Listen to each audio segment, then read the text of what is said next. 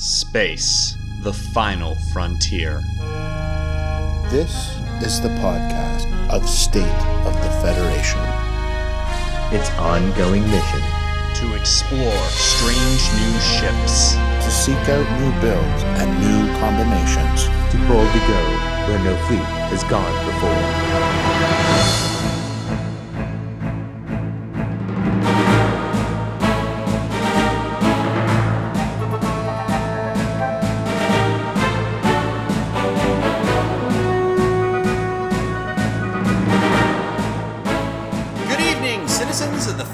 And welcome back to another State of the Federation. Okay, Tucker, I'm interrupting you there.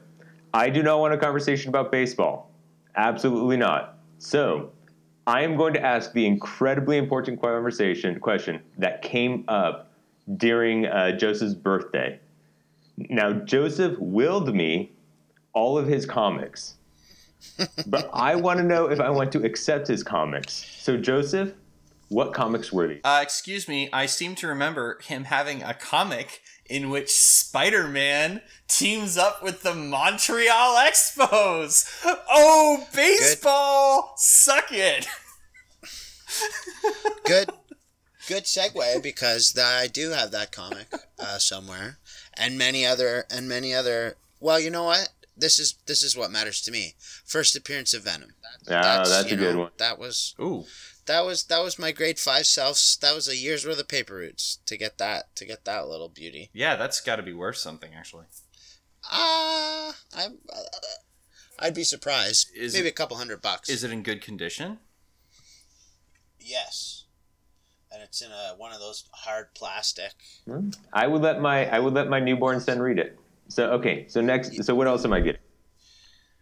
Okay, well, hang on. Before we get too far, I should probably say with me are my co-hosts, Robert and Joseph. Well, Joseph may not be with us much longer if these comics are worthwhile. So this is why we need a bet. Okay. No. The first 30 issues of Spawn, which you will not allow your son to read. Okay. Well, true. But I may read them with some peanut butter and chocolate on my hands as I flip the pages in ecstasy. Well, a lot of old... Actually, a lot of Spider-Man and a lot of Image baloney. Some Wildcats #1. I think I have 20 copies of Wildcats #1. So you were kind of you were 90s sort of Image, darker comic kind of guy. Hey guys, remember how this is a podcast about Attackwing? Yeah, but I figure I'd have our baseball segment to eat up in the comic question. It's it's a variety show. Guys, we have to talk about UK Nationals. Okay, so Tucker, what are we talking about tonight besides comics? Today, we're talking about UK Nationals. Hooray! So UK Nationals happened last week, and there's been some very interesting developments coming out of it. We have here the winning build. We have a segment of we have like a rough estimate of what the second place build was based on our watching the video and some things we heard, and we're gonna cover what went down there, because some pretty interesting meta impacts coming out of UK Nationals and heading into Worlds. Yeah. And just to set it up, I believe I had the privilege of watching the stream that was hosted by Warp Core Breach. I didn't get to watch all of the matches live, but I watched several of them and followed along with the conversation. So I have to say, overall, I was pleased with the turnout of 15 people and a wide variety of builds that I think were ultimately incredibly competitive. Competitive or repetitive? Well, we do see repetitive as one card that finds its way into the finals, but... Cloaked Minds? Those two. Interface Generator. Was Interface in both? I don't think Interface was in both. I guess it was... Yes, it was. Crew Wharf. Crew Wharf was also in both. I'm sorry. I'm being a jerk. No, you are pointing out some very good cards that should almost go into every competitive build. So And to point out, you are actually correct, Tucker. Those are cards that people need to heavily consider when trying to build winning fleets for Nationals and World. So to steal an earlier point you made, you said 15 people, which I think is up from last year's UK National. It's certainly up from most of the regionals, right? Oh, yeah. I mean, modestly in one sense, but like in a percentage sense, it's. I mean, if they were having, you know, somewhere around 8, it's almost doubling the size, right? Right. Yeah, and I think what we are consistently seeing is growth in the game. Yeah, it certainly feels that way on the Facebook group too, right? It's a lot livelier, and the membership number keeps going up. Yeah, I'm arguing with a completely different set of people these days. It's amazing. They're fresh. They're fresh. No, in all seriousness, though, you see a lot of this. This is actually encouraging to me. So this is a thing. A lot of people probably think I find this annoying, and a lot of people probably find it annoying themselves. But I actually am encouraged by the number of like obvious new player questions I'm seeing. That's good for the game. If people are coming into the Facebook group and asking those kinds of questions, it means that new players are not just being drawn to the game, but to the community, which is ultimately good for the game. And the competitive scene. They're asking, and the competitive scene. Yeah, they're asking intelligent, complicated questions that casual players would not. That's true. Because if I was playing on my kitchen table, I'd settle it, and that would be that, right? Like, I'd just decide how it worked, and that would be that, right? So hopefully we continue to see this trend. So that was an overview of the UK Nationals, but I think what we really want to do is sort of dive into what the winning fleets did. Okay, so here's what we have for the winning fleet. The winning fleet was by Brian Gillisbury, and he flew the following list: a Riemann Warbird at 36 points, Gold Ducat off of the Coronac at 6 points, including faction penalty, Reverse Course at 5 points, Interface Generator at 3 points for a total of 50 points on that ship, the RIS Apnix at 14 points, Gol Madred with faction penalty at 6 points, Admiral Mendak, Lee Nollis at 3 points with faction penalty, Romulan Security Officer at 2 points, and an Interface Generator for 3 points, totaling 32 points on that ship, 82 on the fleet. The IKS Matha at 28 points, Martok 8 from the Negvar at 5 points, Lur at 6 points with faction penalty, Quark at 3 points with faction penalty, and under him is a projected stasis field, Crew Worf at 2 points, Cloaked Minds at 4 points with faction penalty, for a total of 48 on the ship and 130 in the fleet. No resource. And just to unpack this, because even we overlooked this a little bit, the captain skills in here are pretty interesting, because what the fleet ended up with is a 11 skilled Martok, a 10 skilled Madrid, and a 7 skilled Duke. I didn't overlook that. Well, two-thirds of this group overlooked it. I didn't overlook it so much as miscalculate the Madrid skill, but I saw that Martok was 11, and that's obviously a good place for Martok to be. There's a lot going on here. The interaction between Martok at 11 and Mendak on a lower skill captainship is very interesting. So why don't we talk about what that looks like? Because it is interesting, and I like what they do. And I think we should, because I think Martok isn't as used as much anymore as he used to be, and I really like seeing this resurgence of him here. And so for what this Martok comes from... The Negvar, I believe. Yeah, I believe he comes from the Negvar. And this is the captain where he gives a free action to a captain with a lower skill than his. So the ship with a captain skill of a lower captain skill can take a free action. And that used to be used almost predominantly in all of the Klingon fleets. But with the race up towards higher captain skills, he just hasn't been seen much anymore. And it's very interesting to see him his resurgence with Worf. And then I believe, and you guys can correct me, he's using this to trigger trigger Gol Madrid on the Apnix. And so it can also do... Yeah, it gives him a couple options. If the Apnex gets into range to Madred, he can do that. If something else is moving at 10 and has doesn't have initiative, so it's moving after, then he can trigger Madred at Captain Skull 11 and just use Mendak for his regular action. Or if everyone's moved, say, or in a number of different situations, and he's just out of range 3, he could Sensor Echo with the Apnex into range 3 and then use Martok to hit the Gul Madred. Or he could even use it on the Riemann to allow Gul Dukat to cloak, to Sensor Echo, or anything else that he needs to do. So it does give him quite a bit of flexibility for his team. Well, look, if we want to talk about flexibility, like the main subject of discussion for this build has been reverse course. That's what's really giving it a lot of flexibility that people are really honing in on. Reverse course was also in the runner-up build. It was in a number of other builds, and it's not a card we've seen on the competitive scene. So I think we should take a second and just sort of discuss it.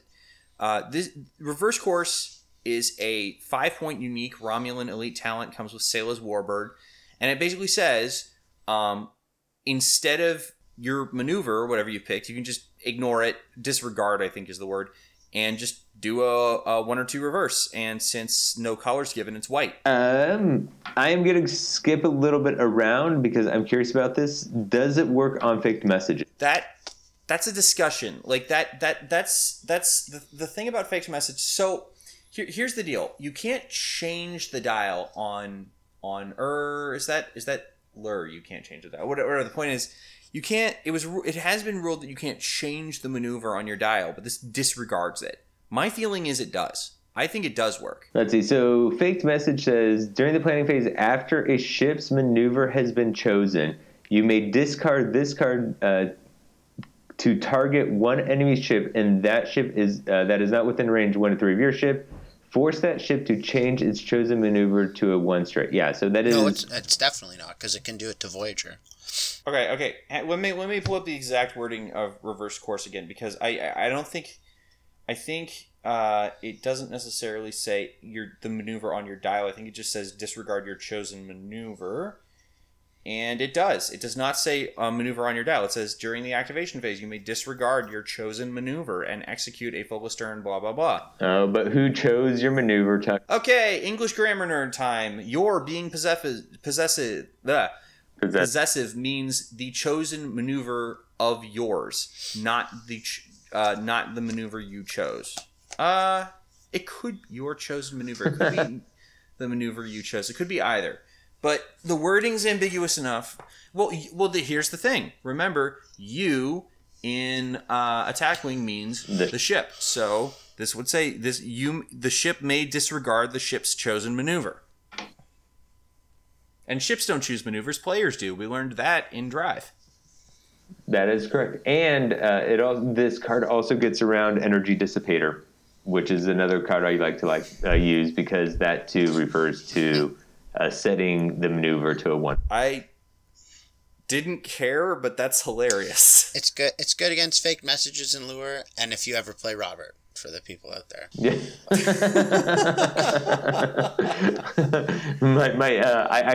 I now quit. There's reverse course. I'm done playing. It's been a good night, everyone. That's too much, man. Sorry, I've been watching BoJack Horseman lately. Don't watch that show unless you want to be brutally depressed. Oh, that show is fantastic. But we shall not digress. Back to the show on hand. So, I am in the camp that it is a top tier card. I think we on this podcast disagree a little bit of its power, and I might be the most favorable of its power rating. Tucker Would that be likes correct? it, I like it. Don't get me wrong. So the way I look at it is there's an old expression from the Dungeons and Dragons 3.5 edition character optimization boards called Bintu. Bijntu, but it's just not that uber. it's good. It's a good card. It's one of the few 5-point talents in the game that actually deserves to cost 5 points, but it's not overpowered. It's not overcosted. It's useful. God knows it's nice for Cloaked Mines. It's nice to avoid Cloaked Mines, and it's nice when you lay Cloaked Mines. Like, you know how we said in a previous episode, like, the thing to do after Cloaked Mines is not doing a 4 forward? The thing to do after laying Cloaked Mines is to do a reverse. So, it's good for that.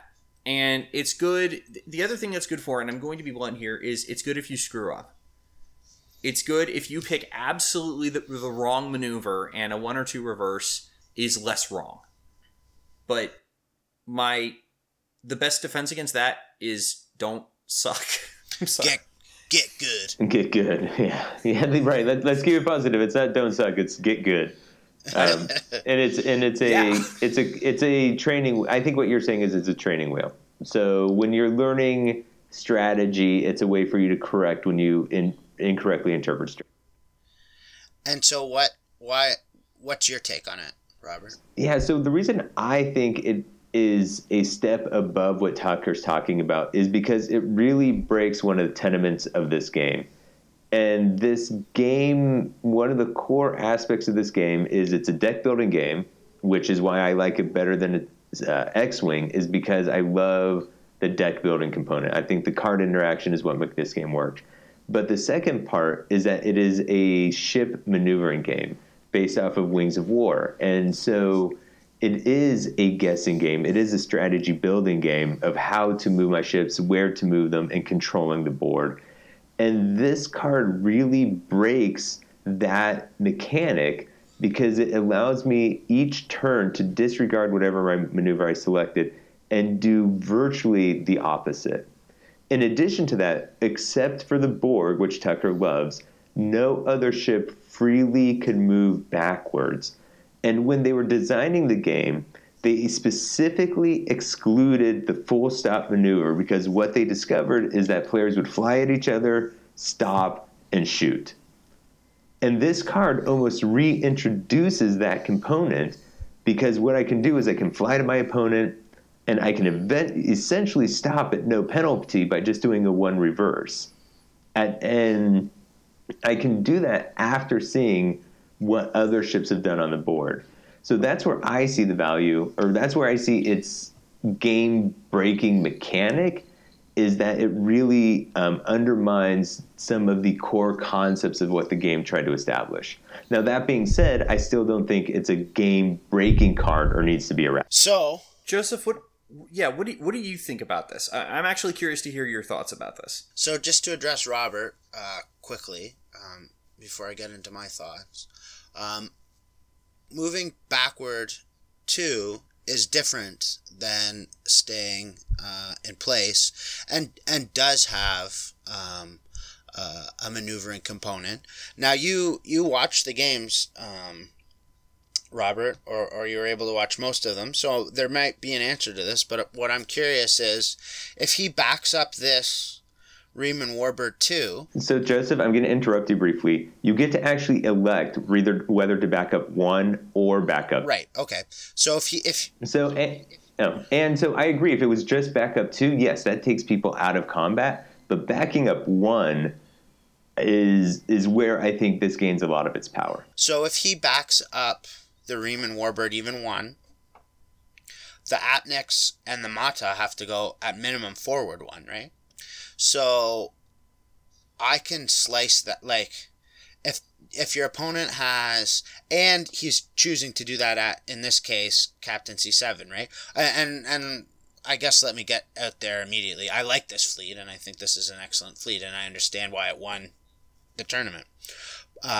So if he backs up 1 and his other 2 ships go forward 1, that's a maneuvering game.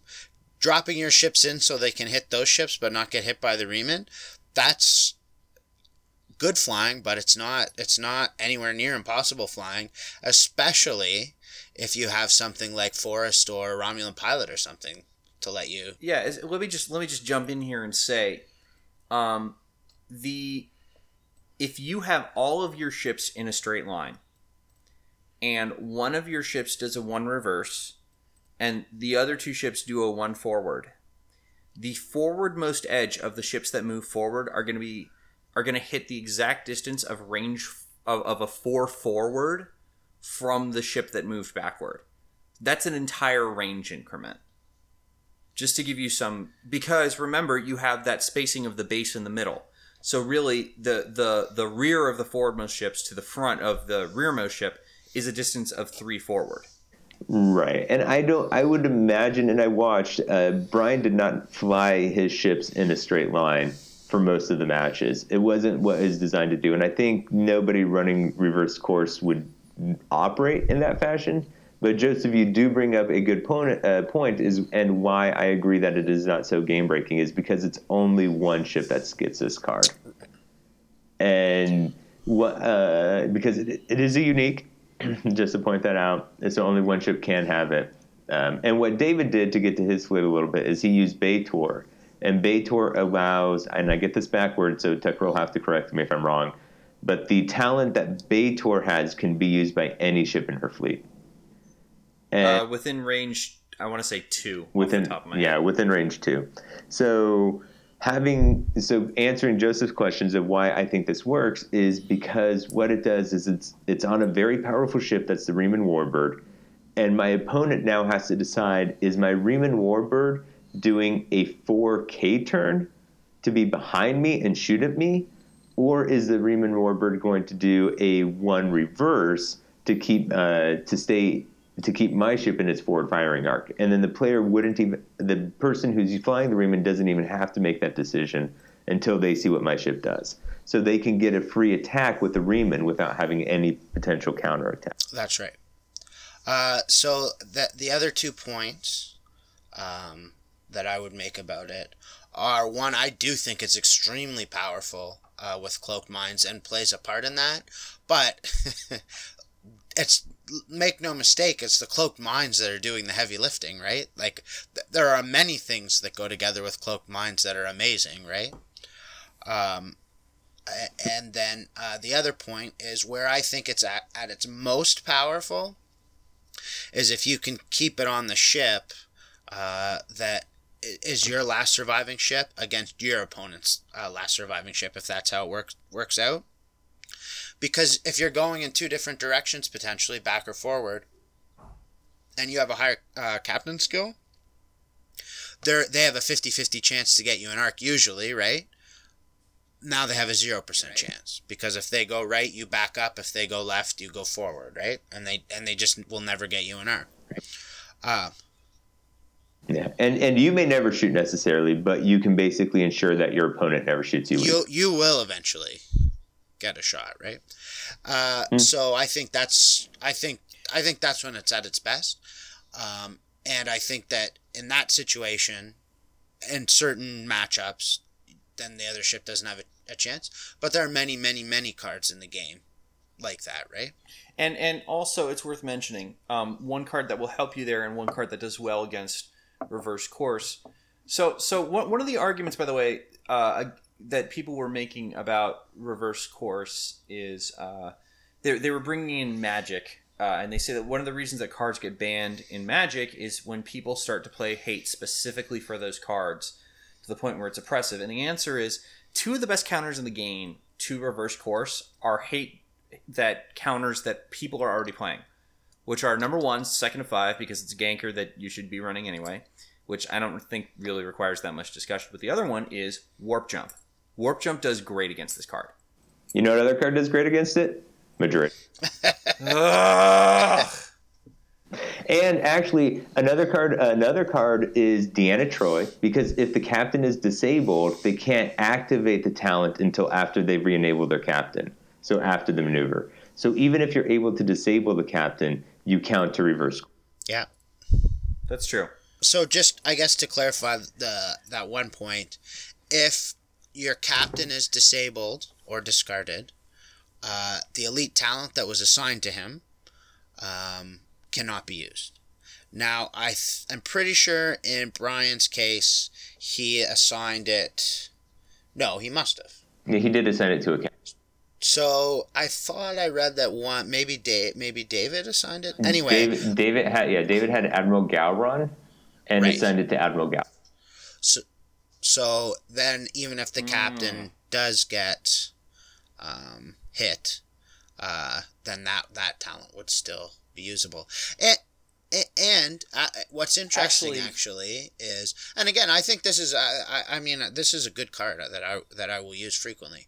I actually think that it gives a little bit of a bump to old Gul Madred, because part of the reason that he was so ineffectual is that your elite talents were obviously fake messages and lure, and you were using those before he got into range.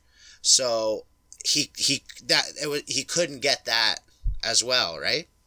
Now, if Gul Madred kills Dukat, he's knocking out 11 points worth of stuff, right? Well, here's another interesting thing actually about so the complete ship we have of David's that I really want to talk about is it's the Madha at 28, Lursa for 3 as a captain, Reverse Course for 6 with faction penalty, Admiral Gowron for 3, Bator and a crew slot for 3, Crew War for 2, Interface Generator with 4 with faction penalty for total 49. This is interesting, number one, because of the Bator Reverse Course interaction that Robert was talking about. But here's the other thing. This ship has 3 elite talent slots.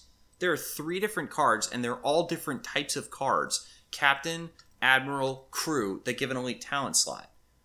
You're not going to be able to Madred your way out of this one. Who can trigger the talent, though? Isn't it only the type of slot that is being occupied? So, like, if I assign the elite talent to the Admiral, only an Admiral can trigger it, correct? Correct. Robert, listen. Robert, you're asking questions about elite talent slot rules. Why would you do that? Because this is the high-end, analytical, competitive...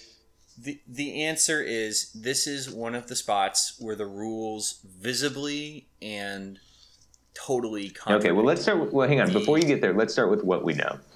If I have a ship with a captain and an elite talent, if I change captains, like through Quark's treasure ship, that new captain, so long as it had an elite talent slot, can activate the talent that was on that ship.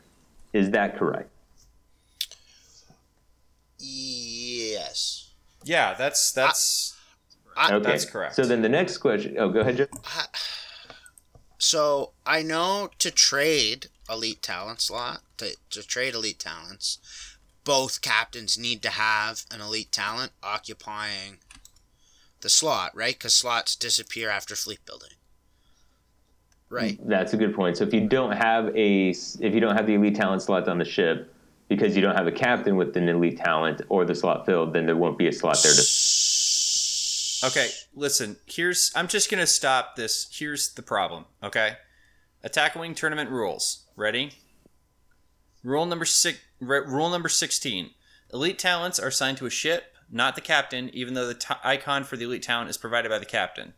Number 17. You should designate which elite talent is deployed to your captain and or admiral/crew. They're literally right next to each other and mutually contradictory. Well, they're not mutually contradictory, but because it means that the talent is, if you visualize your ship, then there's a little talent slot that appears on the ship magically. And then if there's an admiral and a captain with both talents, then there's 2 little talents that magically appear. And then now you're like, okay, and the talent is assigned to either the captain one or the admiral one. So I don't think they mutually exclude each other. But I think the confusion is who can trigger which elite. Would that be correct?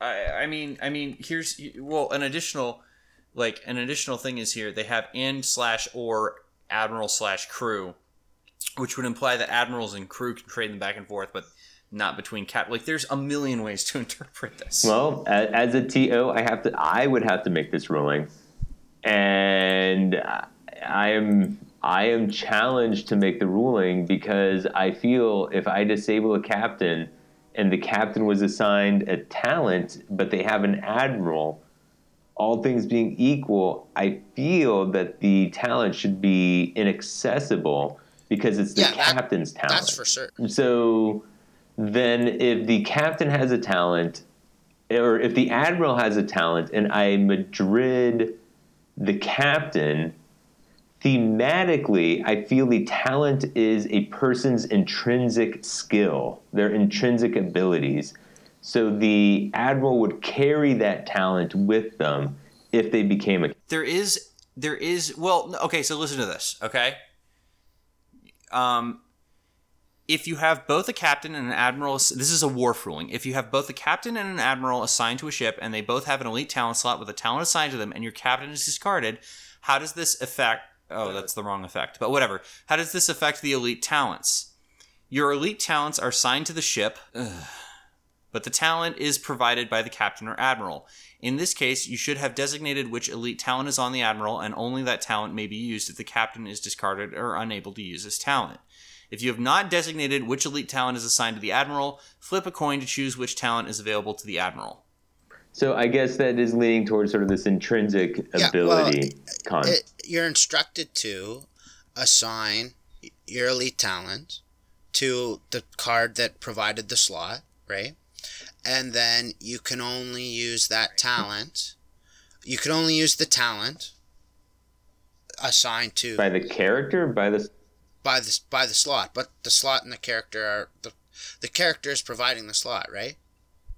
Well, but so my point with the admiral and captain, if the captain is discarded, then the admiral becomes the captain. So which talents can he? But his talent slot. Are you sure? Because he's now the captain, so he's still the captain. Okay, this is going to work better if I assign names to things, okay? You have Martok and Gowron on a ship, okay? Martok has a talent.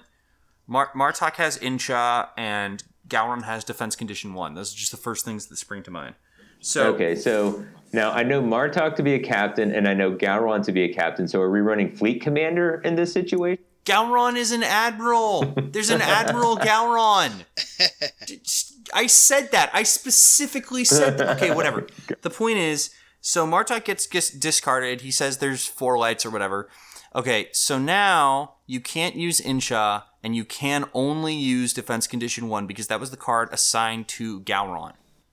There's no captain. I think that's the way what I'm navigating murky waters here, but it looks like cards are assigned to individual, for lack of a better term, people, and they carry those with them unless you switch them out with shuttlecraft because the world is hollow and I've touched the sky. I don't know. Okay, so here's my follow-up question.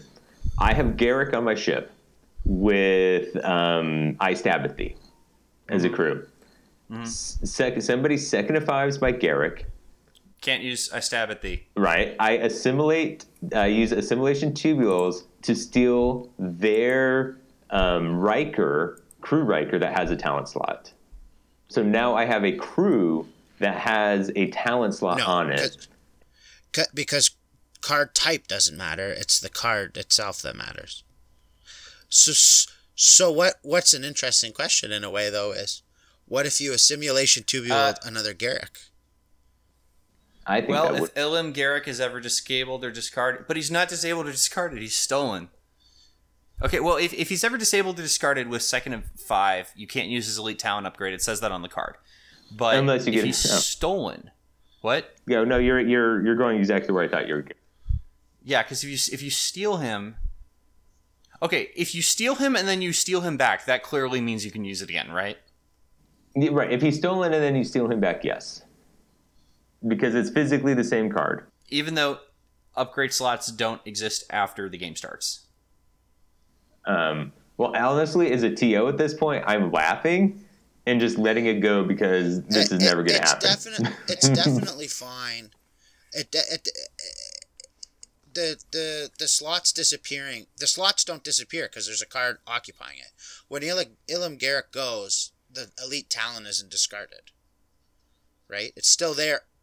When he's stolen. Yeah, when he's stolen. When he's stolen. It's still there occupying the slot. Okay. What if... No, hang on. What if I have Ilum Garrick with a talent and Odo on the same ship? and then I transported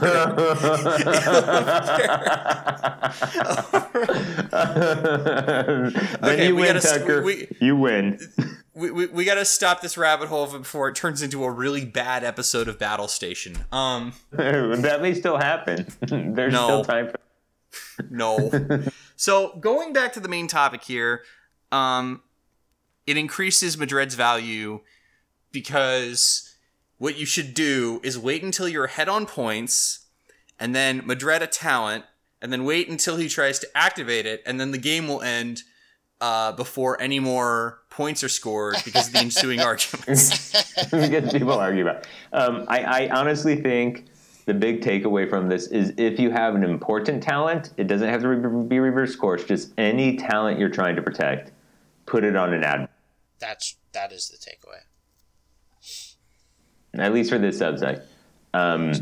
Neither of you have convinced me to lessen my opinion of reverse course. I think, Joseph, you actually heightened my opinion with the idea that... Look. Here's no. Here's what I want to emphasize very strongly. On the most recent round, I added it to the Star 300.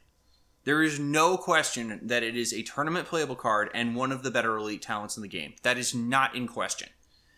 What's in question is it an auto-include in every single build? I don't think it is. No, 5 points is too much. You have to. You're building around it, or you're making a pretty large sacrifice.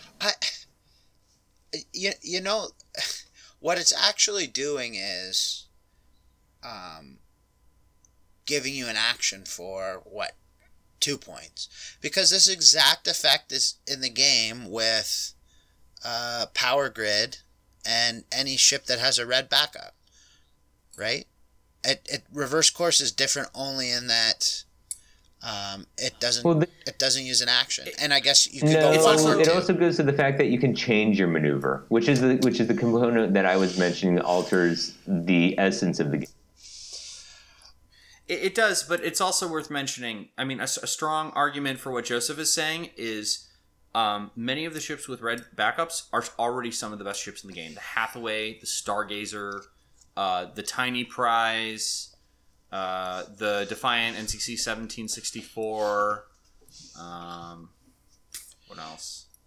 Yeah. And anything... The Equinox. Anything that gives you extra movement also breaks that. Like, you get to choose where you end up or where you're facing when you activate. Right.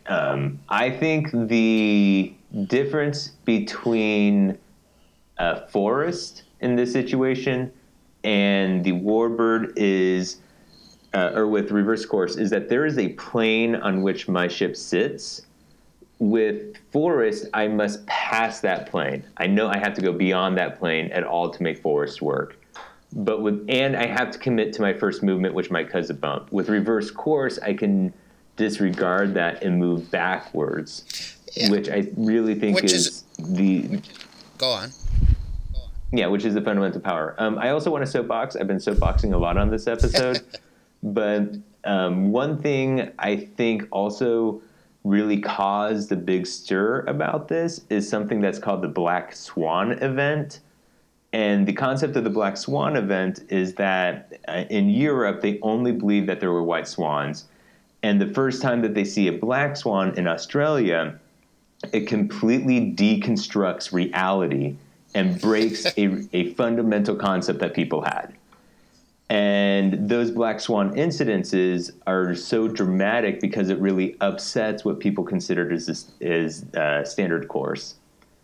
And here, what we saw was a card that no one really understood or comprehended. And so it had a huge black swan effect on the UK nationals because people were not prepared for it. Right. I want to make a jump in and just offer a fairly minor but fairly important distinction. Not all of the opponents understood it.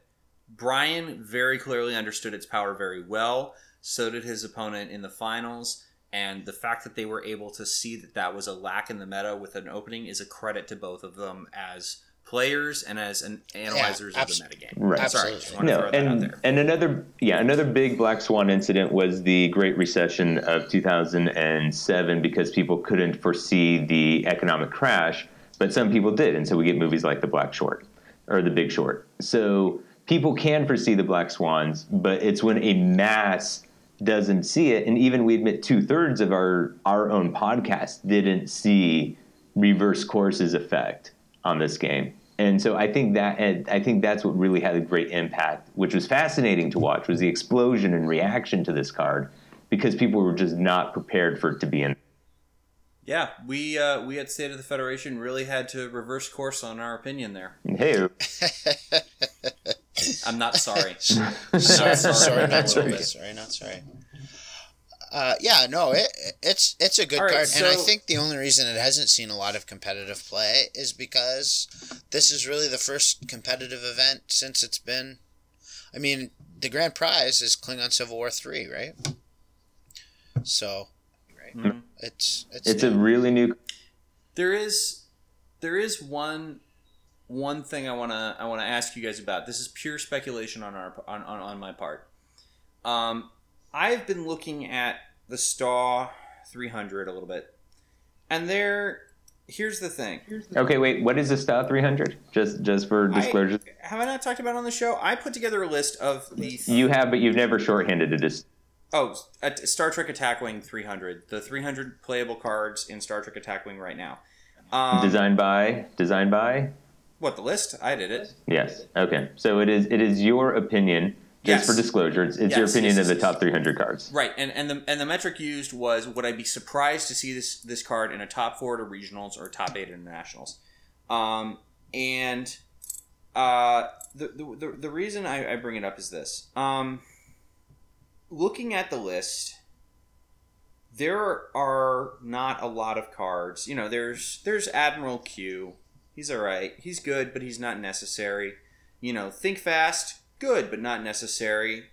What else is there? Borg Data. We've been trying to make that work for a while. Valeris is very good, but we lived without her. USS Enterprise A. You know. It's not there. I want to say I watched David using the Enterprise A kill a Hathaway. Yeah. And I want to point out that a U.S. Enterprise A was in the finals, and there was no Hathaway to be. Oh my God! Will you come off it? That's a thing they say in the UK. I don't have to. I think I have definitive proof now that that the Enterprise A makes it into the finals, where the Hathaway is clearly not baked out to make it there. Given that we are 1 week and 1 month from Worlds and U.S. Nationals. I 100% agree with Robert. I have really been looking at the Hathaway Someone's sandbagging. And I don't like it. It's been outpaced. No one should run it. In fact, just mail your Hathaway with Warp Jump and to whatever cards it may have happened to come with. I'm not even sure. It was a weak pack, I believe. And yeah, long live the Enterprise A. Okay, but here's my serious point, because there's a serious point coming up here. Reverse Course is the first card of its power level to come from a grand prize pack. We've had powerful cards come from OP prizes. I mean, all the way back in the game's history, back to Barrage of Fire. But there has never been a card this good in a grand prize pack before. The closest contender was Mirror Riker, and even he was just basically bad Picard 9. Yeah. Okay. So let's start. I always use this phrase, but let's unpack that for a second. What are all of the grand? Deep Space Nine. Okay. Without cards, so it was just the. Right. Well, no. It had a unique ship card. It had 2 unique ship cards. The generic independent Deep Space Nine can only be gotten from the prize, and the Deep Space Nine that doesn't disable torpedoes can only be gotten from the prize. So there's that. Then there was Assimilation Target Prime. There was Tactical Cube 001, There was the card pack from the Temporal Cold War. There was the card pack from Q Continuum. And there was Sailor's Warbird. And I believe that is all of them. Okay. So we don't have a wide collect of card dimensions, but okay. Oh, and I'm sorry, and the Enterprise A, obviously. Ooh, I don't know then. I don't know.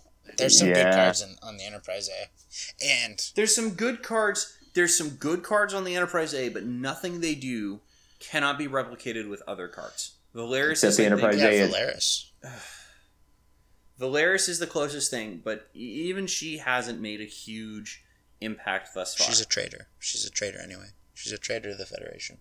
Yeah, bringing us back to the conversation, Tucker. I want to answer a question I think you were leading up to, and if it wasn't, it was a question that came to my mind. So I will put it into your words and then answer the question that I made up. But it's would I see reverse course in the top 8 of nationals? And my answer to that question is I think I would see it in the top 50% of nationals this year, but I do not think I would see it in the top 4.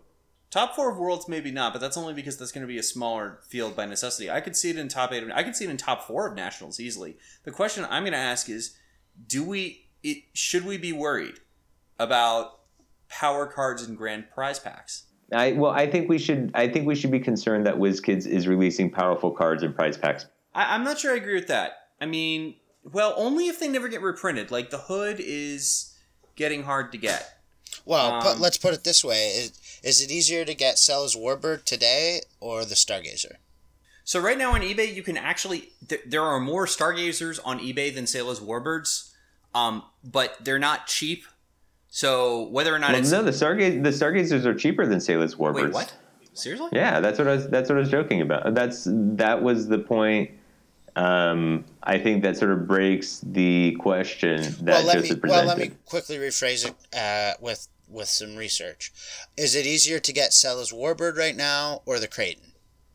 The Raven. Oh, Sailor's Warbird easily, or the Raven. Either of them. Yeah, and the Kraken's like $100 on eBay. No, Creighton, here we go. $39.95. Buy it now. Free shipping. The other two are $100. Yeah. Okay, but do I still need that ship? But hang on. I like buying this. Hang on. The Raven is a valid point because there are no Ravens on eBay. And okay, so I wanted a Raven. As some of you may remember, I sold my fleet, rebought my fleet, and one of the ships that was missing from it was a Raven. And that was probably the single hardest ship to replace. Well, there you go. Yeah, and that, I mean, just really quickly, like, we're coming up on the end of the show here, but guys, if you need a Raven for Worlds or Nationals, buy one now. Don't wait to the last minute. There are a bunch of ships you're not going to be able to get. What else are you not going to be able to get? Right. So I think cards that we collectively talk about and that you hear on battle stations regularly, the first one that comes to mind is Sakona. Sakona, yeah. Now, everybody needs Sakona. Sakona, like Worf, any card that is cost neutral and gives you a slot is of immense, or actually both of them are cost neutral or cost negative and give an additional slot. So you need Sakona. Tucker, what ship does Sakona come from? Le Gavroche. I mean, to give you some idea of the age of it, Terry previewed the Gavroche. Yeah. Wow, that brings us back. Right? There are some on eBay. Oh God, I remember the Gavroche preview era. Man, that was because she was doing this thing where Terry was fantastic. Yeah, no, she was great, and she was how do I want to say? She was a lot of fun. Terry was a lot of fun. And she would do a thing where, like, if she got so many likes or something, she'd do an extra one, and like the whole community was going nuts for it. That was a fun time. That was a long time ago. Yeah. Okay, Sakona, that's important to get. What are other cards that we talk about regularly that are harder to get right now? Anything on the USS Hood Riker, Type 8 phaser arrays, especially if you need multiples. Systems upgrade. A system upgrade. Yeah. Both system upgrades and Type 8 phasers are non-unique, and you can run them on 2 fed ships, and it is a thing. Q Continuum 1 was a while ago now. Yeah, and those are because also for repurchasing purposes, the ships that have non-unique cards are just inherently harder to find because people want multiple copies of them. Like the Praetus. I mean, you can find Praetuses decently easy, but look now. Yeah. And because everyone is going to mail their Hathaways to Joseph because they don't need them anymore, those two might have scarcity issues. And we have talked about Warp Jump quite a bit in all of our shows. So that's a non-unique tech that people should heavily consider running at least multiples of for one on each of their ships. Mine are not for sale or lend. Then, Joseph, what is something that people generally forget about that they need for Worlds? That's right. We talked about this, which is the scenario is objective tokens. You need to bring 6 objective tokens, and they come with your starter set. So track those down and make sure you have them. I realized last night or a couple days ago that I do not have mine, so I have to go and get a starter set.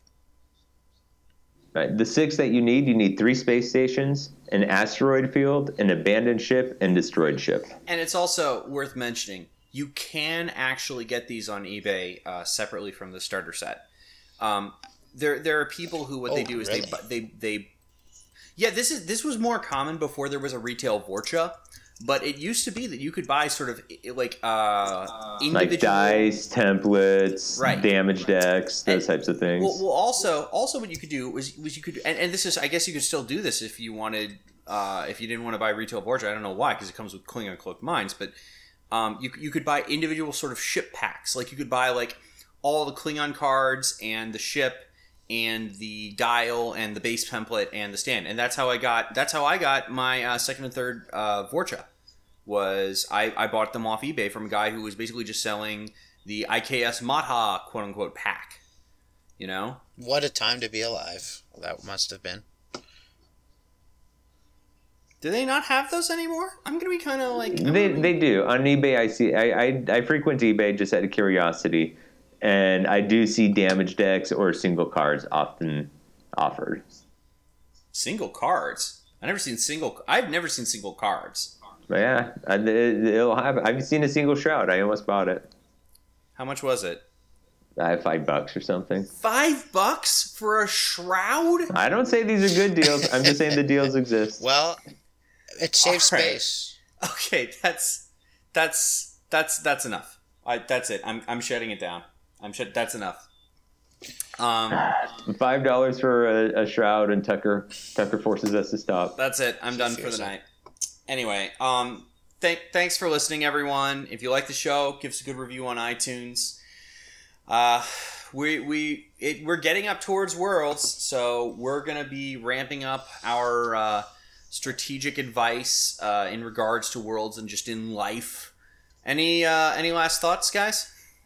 I just want it to be well known that if anything happens to Joseph over the next couple months, I get his comic collection.